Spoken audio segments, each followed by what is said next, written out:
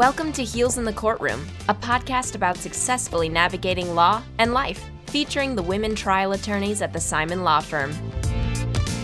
Hello, everyone, and welcome back to another episode of Heels in the Courtroom. It's Wednesday, so we are in your feed. We're still recording remotely due to COVID. One of these days, we'll get back together.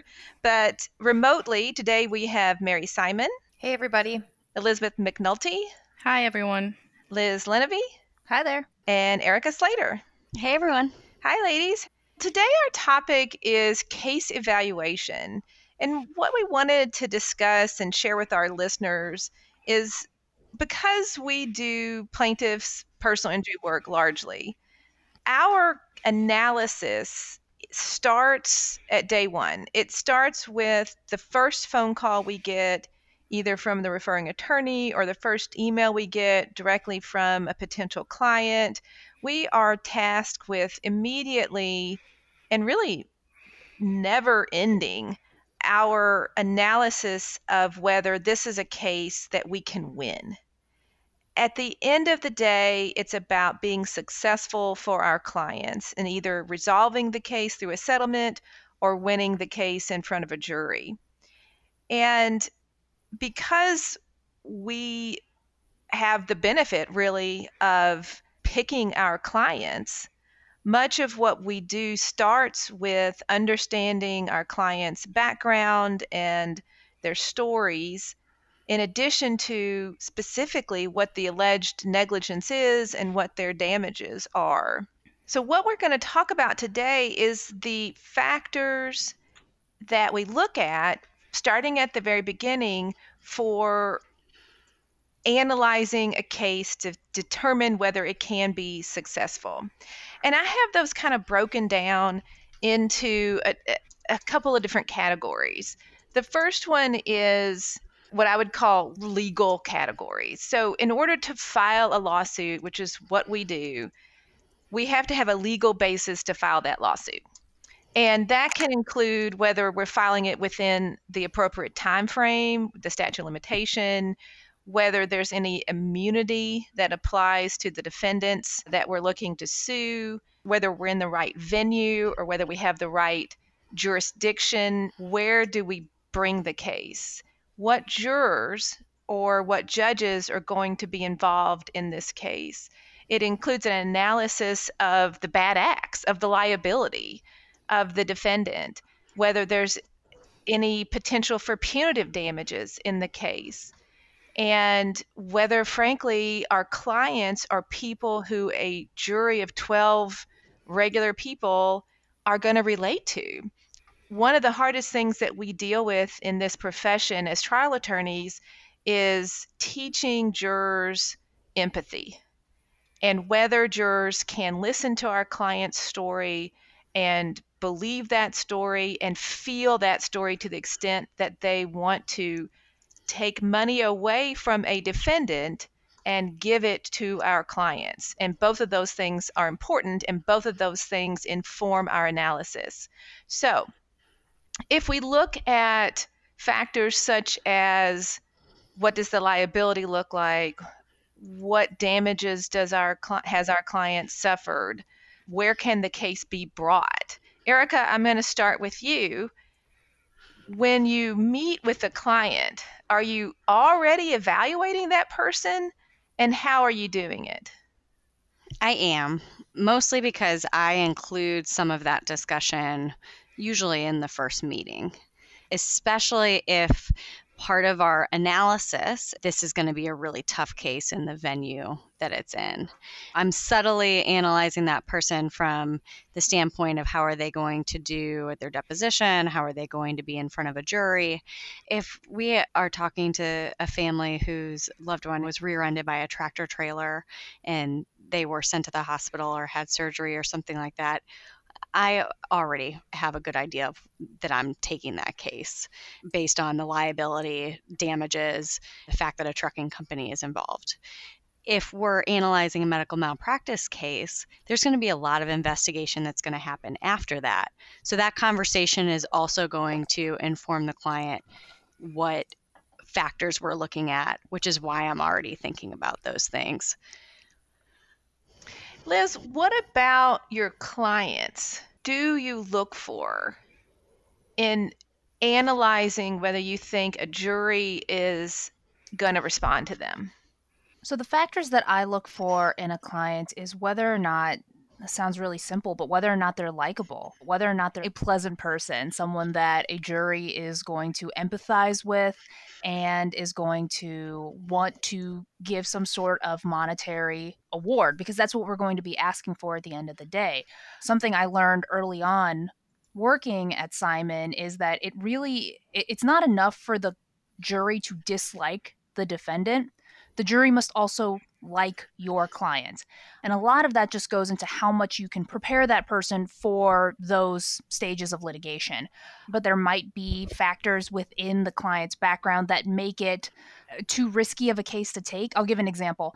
Sometimes we look at birth injury cases or cases where a child has been injured somehow or has suffered some sort of maybe exposure to a dangerous product, something like that. And then I start to go through the records and I realize, well, they were exposed to this and that could have contributed to what's going on. But what else is within the records?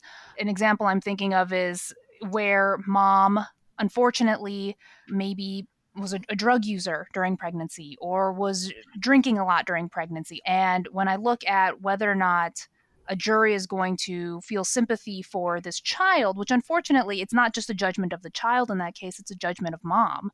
And that's a really harsh reality, but that's something that I have to consider before I can take a case on. And the way I explain to clients is, look, litigation's really tough. Every aspect of your life is going to be uncovered, exposed, judged. This is not an easy process. And so if I don't think we have a really good shot at winning, I'm not going to drag you through this. I'm not going to take you through that. And I'm going to be very honest and open with you from the beginning about what my thoughts are on this case, so that if we do end up in litigation and we are a year or two out and you're feeling very flustered with a defense attorney, this doesn't come as a surprise to you. You knew that this was coming because you have been prepared for it. I try really hard to have empathy, but not sugarcoat things, because I don't think that that's fair to a client. So in an interview with a client, it's not just them interviewing me to see whether I'm the right attorney for them. I'm also interviewing them to make sure that they are the right client for our firm. Liz, I hear you. I couldn't agree more that a client has to be likable. And that really doesn't even sound fair, does it? And I can totally see where that would make you bristle a little bit if you're listening. But it is the reality. And Liz, like you said, you can't sugarcoat it, because the worst thing that happens in our profession is we take on a case, believe in it, spend time and money on it, and get the client invested in it, both emotionally and physically spending time on it, and then lose. And so it is incumbent upon us at the very beginning to really analyze and be objective about this case, because if we're not, bad things happen. And on that issue of likability, I totally get being angry and even potentially vindictive.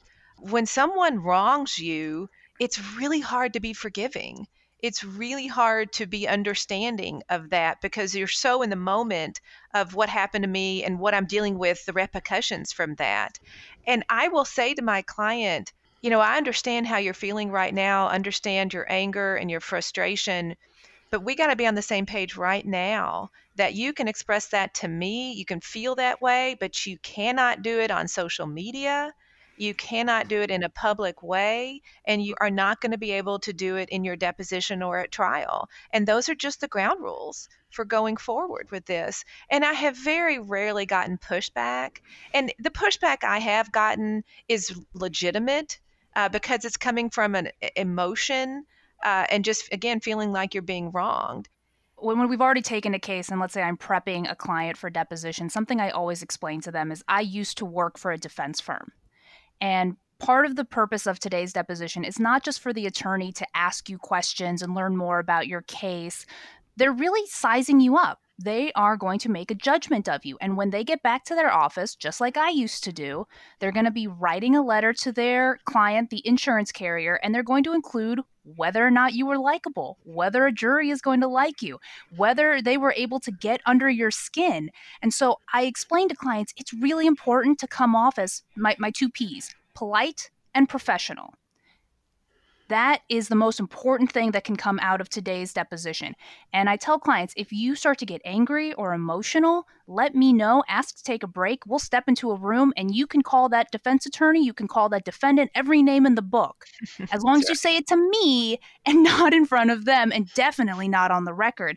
But really, that evaluation about whether or not a client is going to be able to do that begins in the very first meeting. And we have to begin sizing them up and making that judgment call from day one. Agreed. I've been doing a lot of initial client meetings over the phone because of COVID. Do you find it more difficult to kind of size a client up? And is there any kind of strategies that you utilize to kind of get a better picture of them just over the phone? Yes, Elizabeth, I say Zoom with them, FaceTime with them. You have to learn as much as you possibly can about that person when you're doing an intake. First, I want the listeners to know that our clients range across the board in age, demographic, socioeconomic status. I mean, there's no majority, right, in our clients. And one of the things that I think is important to understand is that when you're talking to a client and you're evaluating a case, and that client being included in that evaluation is, are we going to have trust, and are they going to have the emotional and mental wherewithal? And I think to Liz, that's Liz and Amy, you were both talking about the amount of time that you're going to be spending with that client, advocating for that client, working on that client's case. It's countless hours over a span of 1 to potentially 2.5 years, right? I mean, hopefully quicker, but that's the reality of it, especially now. So I think that if you're going to have an initial meeting, obviously pre-COVID, Elizabeth, to your point, we would go meet a client at their house. I'd go meet them at a cousin's house, family member, wherever they need to meet, where they're comfortable. That's what we do. We meet clients where they're at. But now I have done FaceTimes with clients. I have done Zoom meetings with clients that have worked pretty well as for the clients who have technology capabilities, especially prior to a deposition. I've actually had some clients get on video with me ahead of time to do prep or to talk to them if I haven't had enough FaceTime with them. And lately that's just been happening because of COVID. But I do think that there's a lot we can do with a client who we meet who has an excellent case, but might not come off with the likable term. I think there's so much that we can do. And I think it stems from our individual personalities with our clients. I've had clients before that I think have a great case, and in the initial meeting, I know that I'm going to have to tell them to call me when they're frustrated with something, because I know it will come out elsewhere to someone else. It'll come out to someone who they're going to talk about the case with, that I don't want to have that happen. It's a skill that we have to look at someone, know how they're going to play to a group of strangers. The fact that we have a read on that, I just think that's such a unique skill, and take it to the next level in knowing, I know this is how they're going to come off. And I also know how I can spend the next 8 months working with them in these certain categories to get them to trust me and lean on me, not take it out anywhere else. Mary, I couldn't agree more that that's part of the evaluation too. Is this someone I can work with? Is this someone I relate to and can build a rapport with, to practice with them and coach them before they, are presenting to the other side or have to be on, if you will. But Liz, I want to, I guess, disagree a little bit with something you said. That's so fair. It happens. That's fair. It happens once in a while that we disagree on things. But when I am meeting with a parent of a child who had an injury, I think what you were saying was, maybe the mom's contribution to any issues during prenatal care. But I always remember when I'm meeting with a family member, caregiver, parent about a minor's case, I always remember that my client is the minor. So, if the parent or caregiver isn't someone that is going to help the case, I always remember that we're representing the child. And that's a really important aspect to what my case evaluation includes. I explained to the parents, you're going to be representing the child, which means that you are a big part of this case, and just be prepared to get dragged through the mud a little bit. It's Right. going to happen.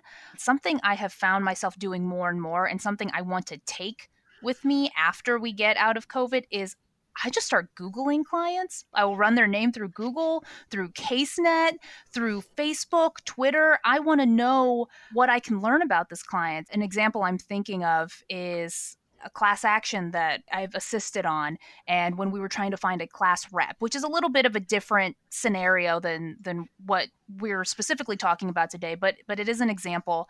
When we looked up this potential class representative for this class action suit, there were a lot of problematic things on her Facebook. In another case, we were looking up this particular potential class rep was a big conspiracy theorist. She's got a lot of wild thoughts that she has put out on the internet. And so maybe she fit all the parameters to be a class rep, but maybe she's not the class rep that we want, because there's a lot of baggage that is easily discoverable on the internet. And I know it sounds harsh what we're saying about whether, the actions of our own clients, but it's not us that it affects. Rest assured, the defense attorney is going to poke and poke and poke and try to get as much of that in evidence as possible. Some of it might ultimately be relevant. I mean, the jury are just regular people. And so things like that make a difference to the jury. I want to switch topics just a little bit and go from client analysis to other areas that are important to making the final decision, including how do we investigate the bad acts of the defendant? What are some of the things that we have to dig into to know whether the defendant was, quote, negligent? Elizabeth, what types of things do you look at when you're making, actually documents, things like that? What do you look at to make a decision? I think the number one thing for me, which is probably pretty obvious, I do a lot of med mal these days, is the medical records. And I think one thing that can be a little frustrating for clients, especially, is that it takes a lot of time to collect those. And we have to basically take your case beforehand before we can collect those. So sometimes you have to have hard conversations with them. So I suggest all of our listeners to go listen to our difficult conversations episode to learn how to navigate those. I like to Google defendants, kind of see if I can get a feel for any other things, other similar incidents for product cases. Look on CaseNet, see if they've been defendants before, or if it's like a big products case, maybe look at Pacer or even like Westlaw and see if I can dig up any dirt on the defendants. I will look at social media of defendants to kind of see how they are. And Erica, you do a lot of trucking cases. What types of documents can you get before filing suit that help you make your decision?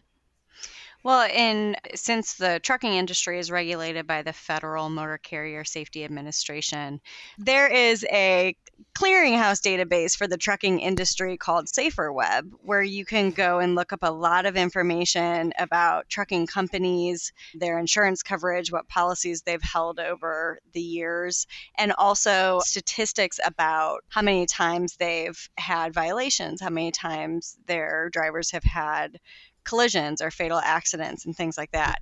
You'd really get into the weeds, but if you know what you're doing, you can really know from the outset if you are dealing with a bad company. But you can learn early on where you need to direct some of your digging and what type of defendant you might be dealing with. I want to go back a minute to medical records. And it's not just for medical malpractice. We have injury cases. So the medical records that document the injury and even document any problems the client had before the injury are of vital importance. Not only to understand what the injuries are that we believe are related to the incident or accident, but to also understand if there are any gaping holes in the causation. I find this to be one of the hardest parts of what we do. Sometimes it's simple. If you have a motor vehicle accident and you've got a broken leg and you're complaining of leg pain and the ambulance notes your leg and you go to the ER and you've got leg problems and then you have to have surgery on your leg, okay, that's one thing. But it's so much more complex than that most of the time.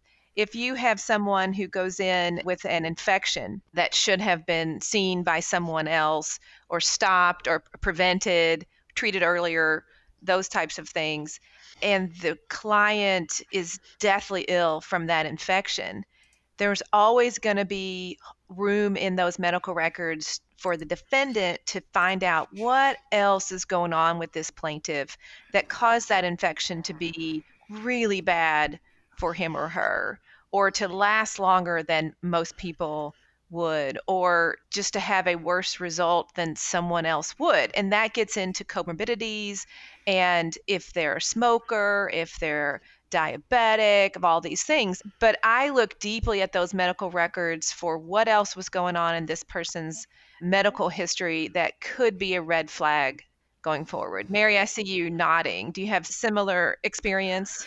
Yeah, and I think that in terms of medical records, it kind of seems like we're talking about two different pieces when you're evaluating the case. One is liability, one's causation. Absolutely. And liability in a medical malpractice case, as you all know, you listen to what the client says. Oftentimes the clients don't have any records. Sometimes they have a small handful, which we know is never the full picture that they've been able to retrieve. But we listen to what the client says. We tell the client, look, I completely believe you. I have to look at the records to see what was actually documented. It's crazy to think how much each of us has learned in reviewing the amount of medical records that we have. Sometimes I, even surprise myself that I can actually look at a set of medical records and have a pretty decent understanding of what happened or what didn't happen. And it just kind of happens over time that you get better at it. I think that the liability piece is a little bit easier for us to have an initial opinion on when we glean it from the records. We might also talk to an expert when evaluating a case to have a deeper understanding of what went on. And I think the causation piece, Amy, to your point, does require a little bit of a deeper evaluation. I have had a couple cases, oddly enough, where a client has come in due to a gunshot wound, and then they claim that there's negligence in the ER or that the trauma surgeon caused that might have resulted in an amputation of a leg or an arm or something, depending on where they were shot. I'm not familiar with trauma surgery or, the steps that it takes in order to clean out a wound or evaluate a wound and then fix it. And it's interesting to me to know that one client might come in and I look at the case, look at the records, and call an expert, and they walk me through the exact steps that you take when someone comes in with that type of gunshot wound, and everything shored up and it was fine. And the doctor did what they did to keep the client alive in the moment. Or on another hand, I might get a client who comes in with that and a doctor will say, whoa, this ER doc should have never done A, B, and C things first. They should have done this, and that caused all the problems. And it just goes to show that there's such a deep level of analysis that we need to figure out and be 100% sure of before we're moving forward and taking our client through the next year to 2 years of litigation. I love getting a set of medical records. A haystack is what it is. It is. And it is, and that's the fun part. Yeah. And Erica, like you and I have worked on cases before where I've looked through the same set of medical records like 50 times and I almost have them memorized. And then you took a depo in the case and you're like, hey, have you seen this? And I'm like, well, I've looked at that page 100 times and I haven't seen this one note. It's crazy. That makes me sound very awesome. Yeah, exactly. It was great. Sure. And the depots went Happens great. all the time. Yeah, it just was, it's so crazy how much information we learn from medical records, and something to keep in mind as far as not only liability or causation, but Amy, to your point, getting our clients past records, which they never are going to see as relevant. If a client has a back injury and I'm asking them about a back surgery they had a couple years ago, and they're like, no, that doesn't have anything to do with this accident. I'm like, I get it, but it was only 3 years ago and the other side's going to find out and we got to deal with it. So we need to look at what treatment you had then. Did you fully recover? And now this is a new issue. Did it make it worse? It's just a lot goes into that evaluation that I don't know that a non-lawyer, why would they have reason to understand that? but it's something that's so important to convey to the client, because there are so many things that go into our analysis and what is relevant in terms of a lawsuit that might just be completely irrelevant just to them, you know? So after we have gathered the relevant records and met with our client and done our research on the client and the potential defendants and analyzed where we could file this case, there's one more piece that we have to talk about, and that is damages. Because I have had many cases that have what I would consider to be very clear liability. In other words, very clear bad act on the part of the defendant or the defendants. A good, clear link between the bad act and the injuries. But then you get to the damages and they are limited. And this is another one of those weird lawyer things that we have to talk about, which is, oh, there's not very many damages. Oh, boo. You're like, wait a minute. That means this person's life isn't totally ruined. That's actually a good thing. We should be happy about that. And we really are. But from the case perspective, it makes the case harder to pursue. And Liz, why is that? Litigation is expensive. And the way that we get paid is on a contingency fee basis, meaning that we're not charging our clients anything up front. We get our fees and we get our expenses back based on whatever recovery we can make for our client. And what I explain to clients is litigation is not cheap. We front the costs, but at the end of this case, whether it's a settlement or a jury verdict, we have to get our fee back and we have to get our expenses paid off. That's the contract.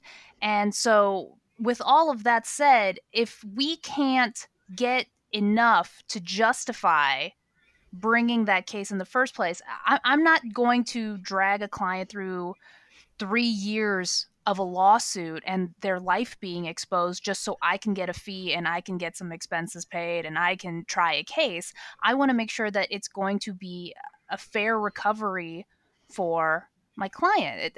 Again, it's only fair, and I'm trying to be as open and honest as I can from day one with these clients. If the damages just aren't there, it is simply a bad business decision to take that case because a jury is not going to award enough to have justified bringing the case in the first place. I actually had this conversation yesterday with a client call. They brought it up and they said, there's a possibility that this particular injury could be fixed. We're going to a new doctor. He's hopeful. And I said, that's great. That's wonderful. That's the goal. I hope that you find this doctor and he's able to give you whatever recovery, surgery, whatever you can.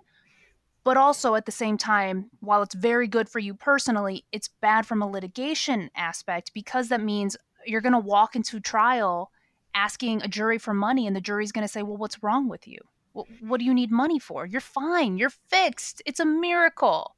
One bad doctor hurt you, but then another really great doctor fixed you. Isn't that great? Right. And luckily, these clients got it. They understood it. Sometimes we have clients say, well, I get that, but I lost 6 months of my life. I lost a year of my life. I've been, going in and out of hospitals. And I say, that's certainly a damage. I'm never going to take that away from you. No one can. But we also have to think about this from the perspective of a juror. Liz, I have a really funny story when you're talking about, trying to explain damages and how they're evaluated in terms of a lawsuit or in terms of a plaintiff's brain, right? One of my former law school classmates, I think they were a couple years behind me in law school, called me with a potential case, and it had to do with a surgery that one little thing, and they needed to go back in for a repair, and then it was repaired and their family member was fine, and it was an orthopedic issue. And I'm trying to explain to her that it's not that the case isn't important or that I don't feel for her family member or that I don't think the doctor messed up or that I don't believe her or that I don't believe her family member was in pain for the weeks between the first surgery and the second surgery.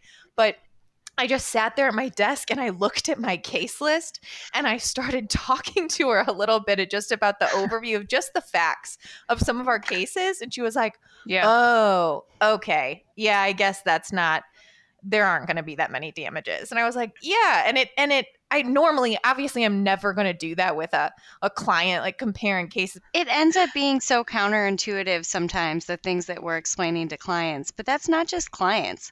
I have referring attorneys who are very counterintuitive, especially about med-mal, because they see something that they think is a clear error, and unfortunately, we can't stop there.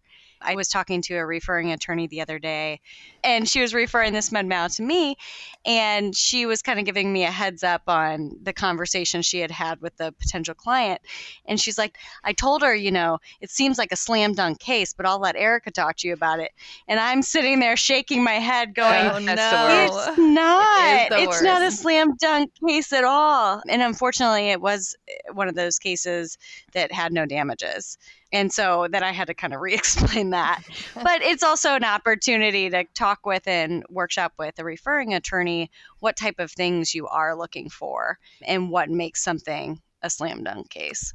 It is difficult to have that conversation, but at least with damages, usually the client will be thankful that it's not worse. You can usually say it is, you've had a nice recovery. It is not to take away that this happened to you and you suffered. Please don't think I believe that, but the economics of it, unfortunately, just aren't going to work out. And it's not just fees and expenses, y'all. It's liens. It's medical bills that have to be paid back, insurance companies that have to be paid back.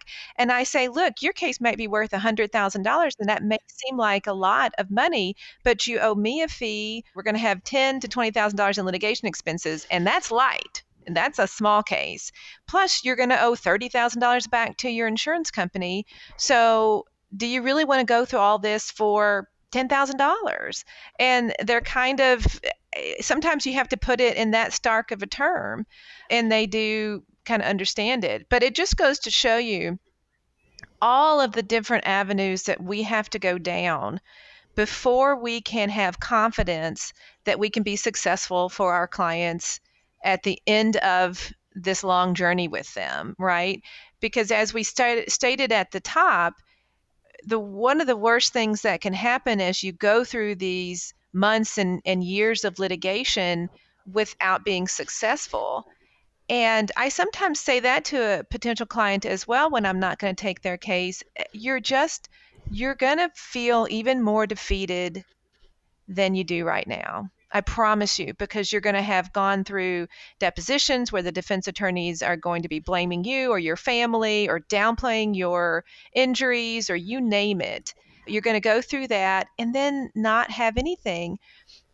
And now I can tell you this, it's not that you haven't been injured. It's not that that the injury wasn't a result of negligence. It's that the system really won't accommodate that.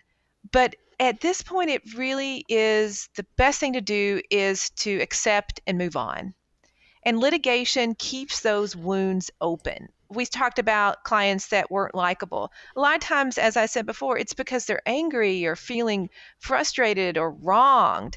And the sooner you can come to terms with that, the sooner you can, I think, maybe not ever get past it, but learn to deal with it and learn to accept what's happened and get back to as normal as you can. This is a John Simon paraphrasing quote. When you lose a few cases, you get really good at picking your clients because there's nothing worse professionally as a trial lawyer than losing a case. And you're constantly evaluating, why did I lose this case? My client was great. The liability was good. What is it? And you really have to dig down deep to figure it out. And if you're doing your job, you're learning more from your losses than you are from your wins. And a lot of times that goes straight back to making a decision about whether to pursue a case. Well, ladies, thank you again for a great discussion today on case evaluation. I hope our listeners learned a little bit about our process. And if anybody has any questions about that process, please don't hesitate to reach out to any of us. You know where to find us individually, but also at our website, heelsinthecourtroom.law. Thanks again. Bye. Bye. Bye, everyone. Heels in the Courtroom is brought to you by the Simon Law Firm. Connect with Amy, Liz, Mary, Erica, or Elizabeth at heelsinthecourtroom.law.